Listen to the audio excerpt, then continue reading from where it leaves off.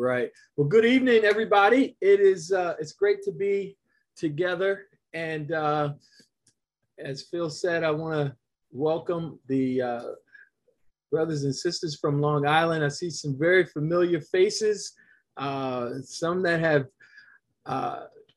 served at our youth camps throughout the years.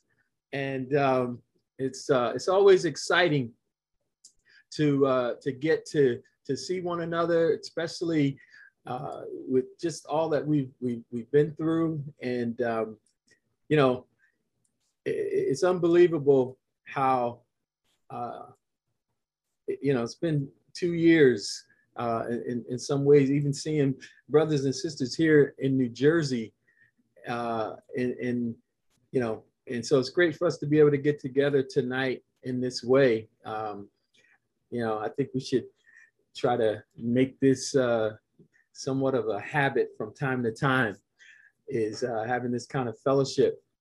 But tonight I'd like to talk for a little bit about transitions. And transitions are a part of life. Everything that grows changes, and you can't grow and not change. And everything that changes goes through stages of transition. So whether we're talking about academics, marriage, athletics, maturity, growth means change. And as you move from one stage to the next stage, there are transitions in between those stages. Some of us remember the transition from middle school to high school. Middle school, you had all your friends in place. You had your structure where, you knew all of the classes that you were attending. You know where to go into the school. And then you go to high school and everything is different. And now you're going in and out of buildings and you're trying to figure it out. And eventually it's going to be okay. But getting from where you were to where you needed to be was challenging. All of us who are married remember going from singlehood to marriedhood. I was excited about marrying Sari, but getting married was honestly intense. Since I proposed to her and set a date for 4 months later, that created a lot of tension and pressure. And I love being married, but getting married was a transition. Some of us, we work for somebody, and then we transition to working for ourselves, and we, created our own business, and there's a transition in that. Some of us, got married, we had kids, and then we went from 1 kid to 2 kids to 3 kids. And we have evolved in this transition of being outnumbered. Some of us have become aunties and uncles, or godmothers and godfathers. And through that, there came responsibilities that, we weren't really aware of. There's a transition. Sometimes we hear news from the doctors and we understand that, wow, we got some ailments that may not change. In fact, they may get worse with time. And that creates some transition. Or, getting news from one of your children that just rocks your world and changes your life. And now you're in transition. There's 2 things about transition that I want to talk about tonight. And again, if you're from New Jersey, I want to give you some homework ahead of time, because next week we're going to do part 2 of this discussion. And I want to encourage you to read Genesis 37 through 50, because it's going to kind of dovetail together with what we talk about tonight. But two things about transition. Number one, there's always stress involved in transition. There's always an element of stress, an element of pain or unpredictability in transition. The other thing about transition is that, unfortunately, it can be forced on you. You're not looking for it. You didn't choose it, but you wake up one day and life just simply looks different. The future has now been rearranged. And most transitions that we go through, we don't get to choose. They're forced to us, on us. Your daughter comes home and says, I'm moving across the country. In fact, I'm going to move in with some friends in a bungalow somewhere in Tijuana. That was not your vision of the future. And there's an element of transition there. You know, your child has been a disciple for several years and decides, you know what, I don't want to be a disciple anymore.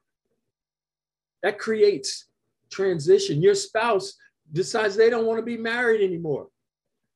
Your company's downsizing and you're caught in that downsize, and you'll be out of work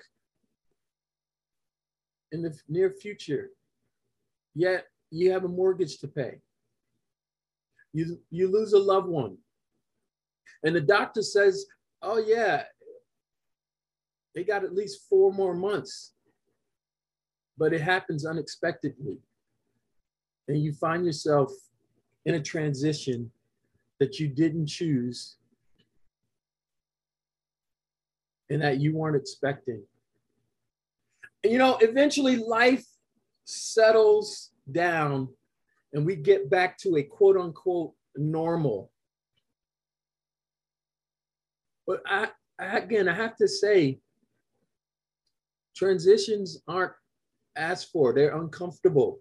They're stressful. They're painful. They put you in a sense of panic of, okay, what's going to happen? How are we going to do this? And you go from this very predictable life to things being unpredictable and unfamiliar. You know, sometimes as disciples, we can look at God and say, what's going on? Lord, you're not answering my prayers. You're not helping me through this situation. In fact, the wheels are coming off and I need you to do something now. Well, you know, here's the good news. If you and I are going through any type of transition that I've mentioned or I have not mentioned, I want to remind you and I of one thing. God is in the middle of your transition. In fact, one thing that the Bible teaches us is that God can sometimes do his greatest work and his deepest work in the transitions of our lives.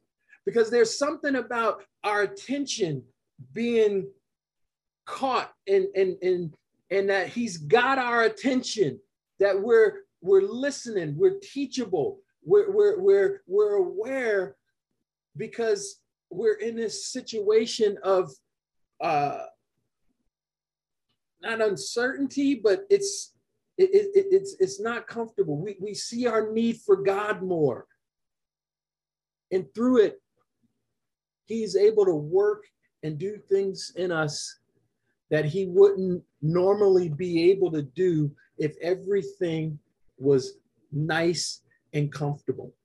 I want to ask you to turn your Bibles to Genesis chapter 12. I want to look at 3 examples of people who've gone through transition.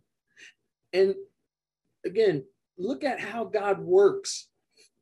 Because sometimes I think we can forget how God works, or that he is in the transitions. Genesis chapter 12, verse 1.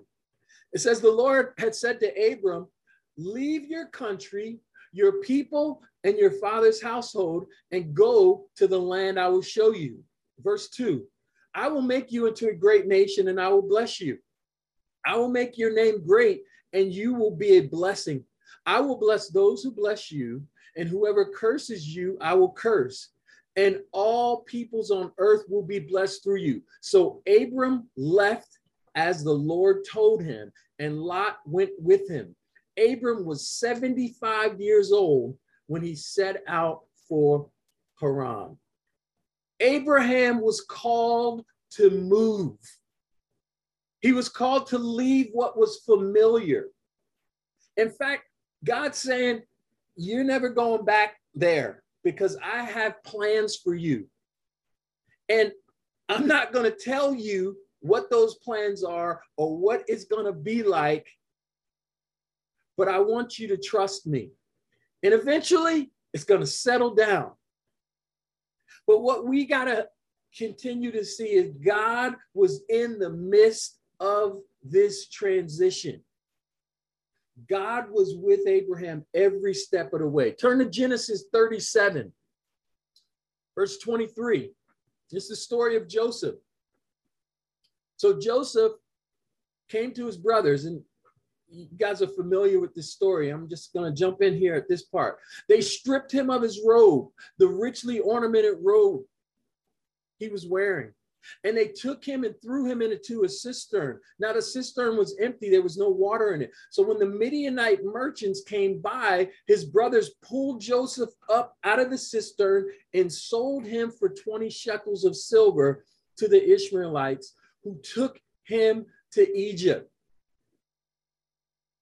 Joseph is obeying his dad, going to give a message to his brothers. His brothers, because of jealousy, and it wasn't necessarily on his part, but his dad seemed to show him favor more than them. Well, they decide they're going to kill him. And then somebody said, nah, let's not kill him. How about we just sell him? And they sell their brother into slavery. And so he finds himself in Egypt. And then he's sold to Potiphar and becomes a slave in Potiphar's home. And as the story goes on, he's accused of rape. He's accused and then put into the dungeon. And in the dungeon, he does some good to the chief cupbearer and tells him, hey, don't forget me. And then he forgets him for 2 years. But see, Joseph finds himself in a span of 10 years of transition. And the Bible says, and the Lord was with him. And the Lord was with him. You know, sometimes, brothers and sisters, we are going through some things that are very difficult and challenging, and we can think that the Lord's not with us as we go through these transitions. But the fact is that he's right there with us as we go through these challenging times. Turn to 1 Samuel 16. I got two more illustrations. 1 Samuel 16, verse 13. And this is about David. So Samuel took the horn, 1 Samuel 16, 13. So Samuel took the horn of oil and anointed him in the presence of his brothers. And from that day on, the Spirit of the Lord came upon David in power. And we know from that story, David is being anointed as the next king to succeed Saul. If you go to 1 Samuel 24, okay, so he has that experience and he knows God's going to do this. 1 Samuel 24, verse 1. After Saul returned from pursuing the Philistines, he was told David is in the desert of En-Gedi. So Saul took 3,000 chosen men from all Israel and set out to look for David and his men near the crags of the wild goats. He came to the sheep pens along the way. A cave was there, and Saul went in to relieve himself. David and his men were far back in the cave. I think that is so amazing that Saul picked the exact cave that David was in with his men. But again, the Lord's working here. Verse 4, the men said, "This is the day the Lord spoke of when he said, I will give your enemy into your hands for you to deal with as you wish." Then David crept up unnoticed and cut off a corner of Saul's robe. Afterward, David was conscience stricken for having cut off a corner of his robe. He said to his men, "The Lord forbid that I should do such a thing to my master, the Lord's anointed, or lift my hand against him, for he is the anointed of the Lord." With these words, David rebuked his men and did not allow them to attack Saul. And Saul left the cave and went his way. David has been anointed as king, finds himself hiding in a cave. And we know eventually he would be in the palace, but because of his trust in God, he didn't take matters into his own hands when his guys were interpreting from the situation. Look at what God did. Now strike him dead. But because David saw God in the middle of his transition, he didn't end up sinning. He said, "This is the Lord's anointed." And you know what? God put him in, God will take him out. Last example, turn to Luke chapter 1, verse 26. In the 6th month, God sent the angel Gabriel to Nazareth, a town in Galilee, to a virgin pledged to be married to a man named Joseph, a descendant of David. The virgin's name was Mary. The angel went to her and said, "Greetings, you who are highly favored. The Lord is with you." Mary was greatly troubled at his words and wondered what kind of greeting this might be. But the angel said to her, "Do not be afraid, Mary. You have found favor with God. You will be with child and give birth to a son, and you are to give him the name Jesus. He will be great, and you will be called the Son, and he will be called the Son of the Most High. The Lord God will give him the throne of his father David, and he will reign over the house of Jacob forever. His kingdom will never end." "How will this be?" Mary asked the angel, "since I am a virgin?" The angel answered, "The Holy Spirit will come upon you, and the power of the Most High will overshadow you. So the Holy One to be born will be called the Son of God. Even Elizabeth, your relative, is going to have a child in her old age, and she who was said to be barren is in her 6th month. For nothing is impossible with God." Verse 38, I love Mary's attitude. "I am the Lord's servant," Mary answered. "May it be to me as you have said." Then the angel left her. You know, when I think about transition, one day God shows up into the life of a teenage girl and says, "You know what?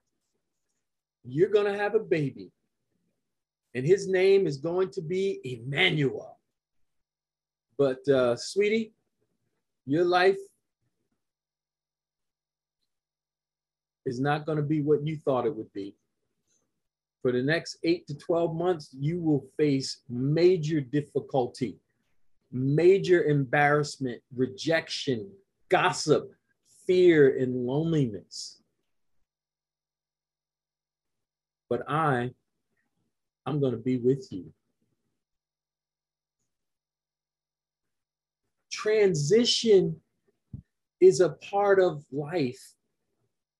And see, what your Bible says and what my Bible says is that God does some of his greatest and most significant work in times of transition.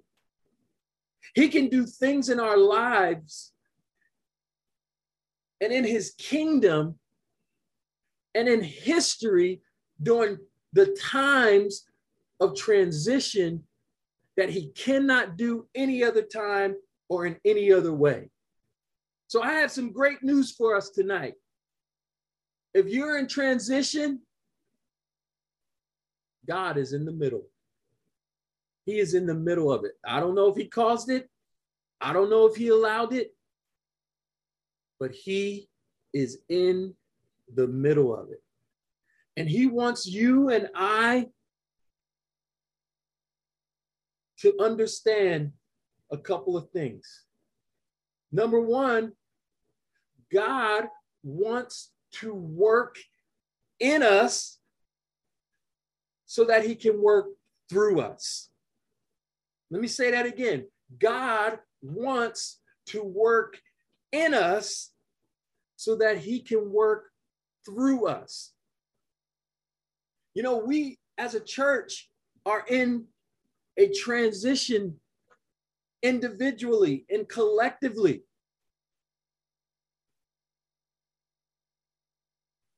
When I think about the pandemic and how it's literally changed our world, it's touched every area of our lives. And in the midst of all of that, we're facing political issues. We're facing racial issues. We're facing social issues like never before. We've experienced loss of life, loss of employment, loss of relationship, loss of income, and even loss of fellowship.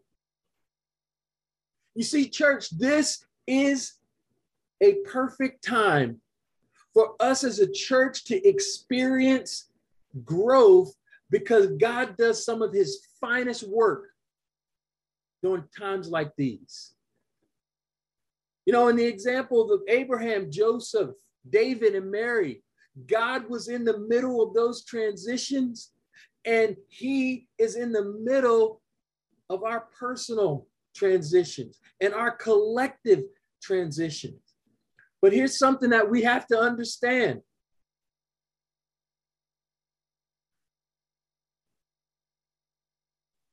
You don't know that God is really all you need until he is all that you have.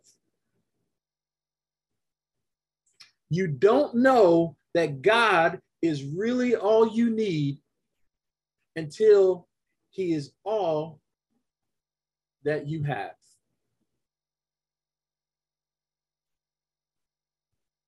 You know, the second thing I want to encourage us with is that the transition is also not just about you, and it's not just about me. You turn your Bibles to Romans chapter 8. This is one of those scriptures that just, it rocks your world when you think about it. I know it rocks my world because it's saying something really, really important. And if you and I believe what God says, it can make all the difference in how we deal with life. Romans 8:28, and I know we're all familiar with this scripture. And it says, and we know that in all things, God works for the good of those who love him, who have been called according to his purpose. We know that in all things, God works for the good of those who love him, who have been called according to his purpose. No, when you consider Abraham, God didn't move him from where he was to where he needed to be just to teach him some things about God. God had chosen him for a much bigger plan. He says, you're going to be the guy that I bring forth my nation. God didn't move Joseph from where he was to Egypt to help Joseph develop his character and faith. There was a bigger plan. There was something kingdom-wide going on that Joseph went there and experienced that transition in that time, and God took him through things to raise him up for a specific reason that was bigger than him. God didn't interrupt Mary's life and say, I'm going to allow you to be the mother of my son just so you can grow closer to me. Nope. There was a bigger plan. And see, brothers and sisters, whatever you and I are going through, God has that same mentality that he wants to work through us because there's something bigger that sometimes we don't even understand. And we can't even see it. And so whatever transition he's taking you through individually or collectively, he has something more in mind than just us. That's how he works. He has a purpose that he wants to be fulfilled. You know, Phil had shared earlier in the announcements about us here in New Jersey and, you know, some of us having not contributed to special contribution. And, you know, at first I heard, I'm like, wow, that is not like us here in Jersey. And, you know, but at the same time, I thought, you know, we've been kind of separate. We've been a little disconnected. And I think Satan has influenced our thinking, our attitudes in a way that we've lost sight of the big picture of what we're a part of. And I think it's so appropriate that the Kofis are coming on Sundays and we're going to get a chance to see, wow, here's part of what we're about. And here's how our giving is making a difference. See, we are givers in Jersey. We're generous. We're servants. We're known for our hospitality. And I know that we're facing challenges and some of us have lost jobs, but to have that many not contribute anything is really baffling. And I pray that not only would we reconsider, we would remember our why. Why do we do what we do? Why do we give? Why do we serve? And also not lose sight and forget the enemy who prowls around like a roaring lion. But see, you know what? I don't think Satan, sometimes he's roaring, but he's not trying to intimidate us. I think he's telling us some lies. And sometimes we're believing the lies. And I think it's important that we really deepen our relationships and continue to create that openness so that we can get back to finding strength in God from one another so that we're not deceived by sin's deceitfulness, because it's very easy to be wrapped up and caught up and lose sight of the big picture. All right. So Romans 8:28, seeing God in the transition. See, there's a catch to all of this. Because if I don't see God in the transition, then I'm not going to respond in a correct way. For God to do what he wants in us and through us, we must respond correctly, like Abraham did, like Joseph did, like Mary did, like David did. The proper response in transitions for God to do what he wants in us and through us is that we have to see God in the transition. And to realize, oh man, something's not just happening to me. And although things happen to me, but we got to see God in this. And it's not easy. But brothers and sisters, look at what the Bible says. Paul, who's writing this letter from jail, he says, we know that in all things, not all good things, good or bad things, that all things God works for the good of those who love him. He is in it. What is God doing in the midst of our transition? Again, I'm not sure. But here's what I am sure of. He is at work. Whether we see it or we don't, he is always working. I'm sure Joseph during those times when he was in prison did not see God working, but he was. I'm sure at times when Mary was going through the embarrassment of being pregnant and trying to explain, the Holy Spirit came on top over me, and that's how I got pregnant. I'm sure she didn't see God working.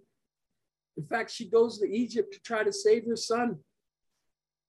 In a similar way, many times we don't see God working when we're in the midst of the struggles and the challenges of the day-to-day activities. But I want to remind us that he is always at work. God is working in all things. But I want to kind of close us out here in this passage, because what's super encouraging about this passage is that it says he works for the good of those who love him. That's us. But then it says, who have been called according to his purpose. See, not only is God working on our behalf, he's also working on his behalf. Because again, he wants to accomplish something through us. And so tonight, my prayer is that we can see God in the transitions. And like I said, next week, we're going to have a follow-up lesson, and we're going to dig a little deeper and look at the story of Joseph. But let's close out this time with a prayer. And again, thank you, Long Island, Strong Island, for joining us tonight. And let's see God in the transition. Let's pray together. Father in heaven, thank you so much for the transitions in life. Father, I know it's not easy. It's not comfortable. It's oftentimes painful and causes us to cling to you and look to you. Father, help us to see you in the midst of transitions, whether it's in our marriages, with our families, in the church. God, I know when we start meeting together, the church is going to look different, but help us to see that you are still at work in us and you want to work through us. Help us as we're in our neighborhoods and in at our jobs and with our families. Help us see that you are working. Help us to never give up praying for one another. Never give up praying for our families. Never give up praying about just knowing you better, but that you help us to see you in transitions, the way that Joseph did, the way that Abraham did, the way that David did, and the way that Mary did, that we would respond faithfully because we see you. Continue to strengthen us, Lord. And more than anything, God, open the eyes of our hearts so that we can continue to put our trust in you, not ourselves or any system or anybody else. We love you. We thank you. We pray all of this in your son, Jesus' name. Amen.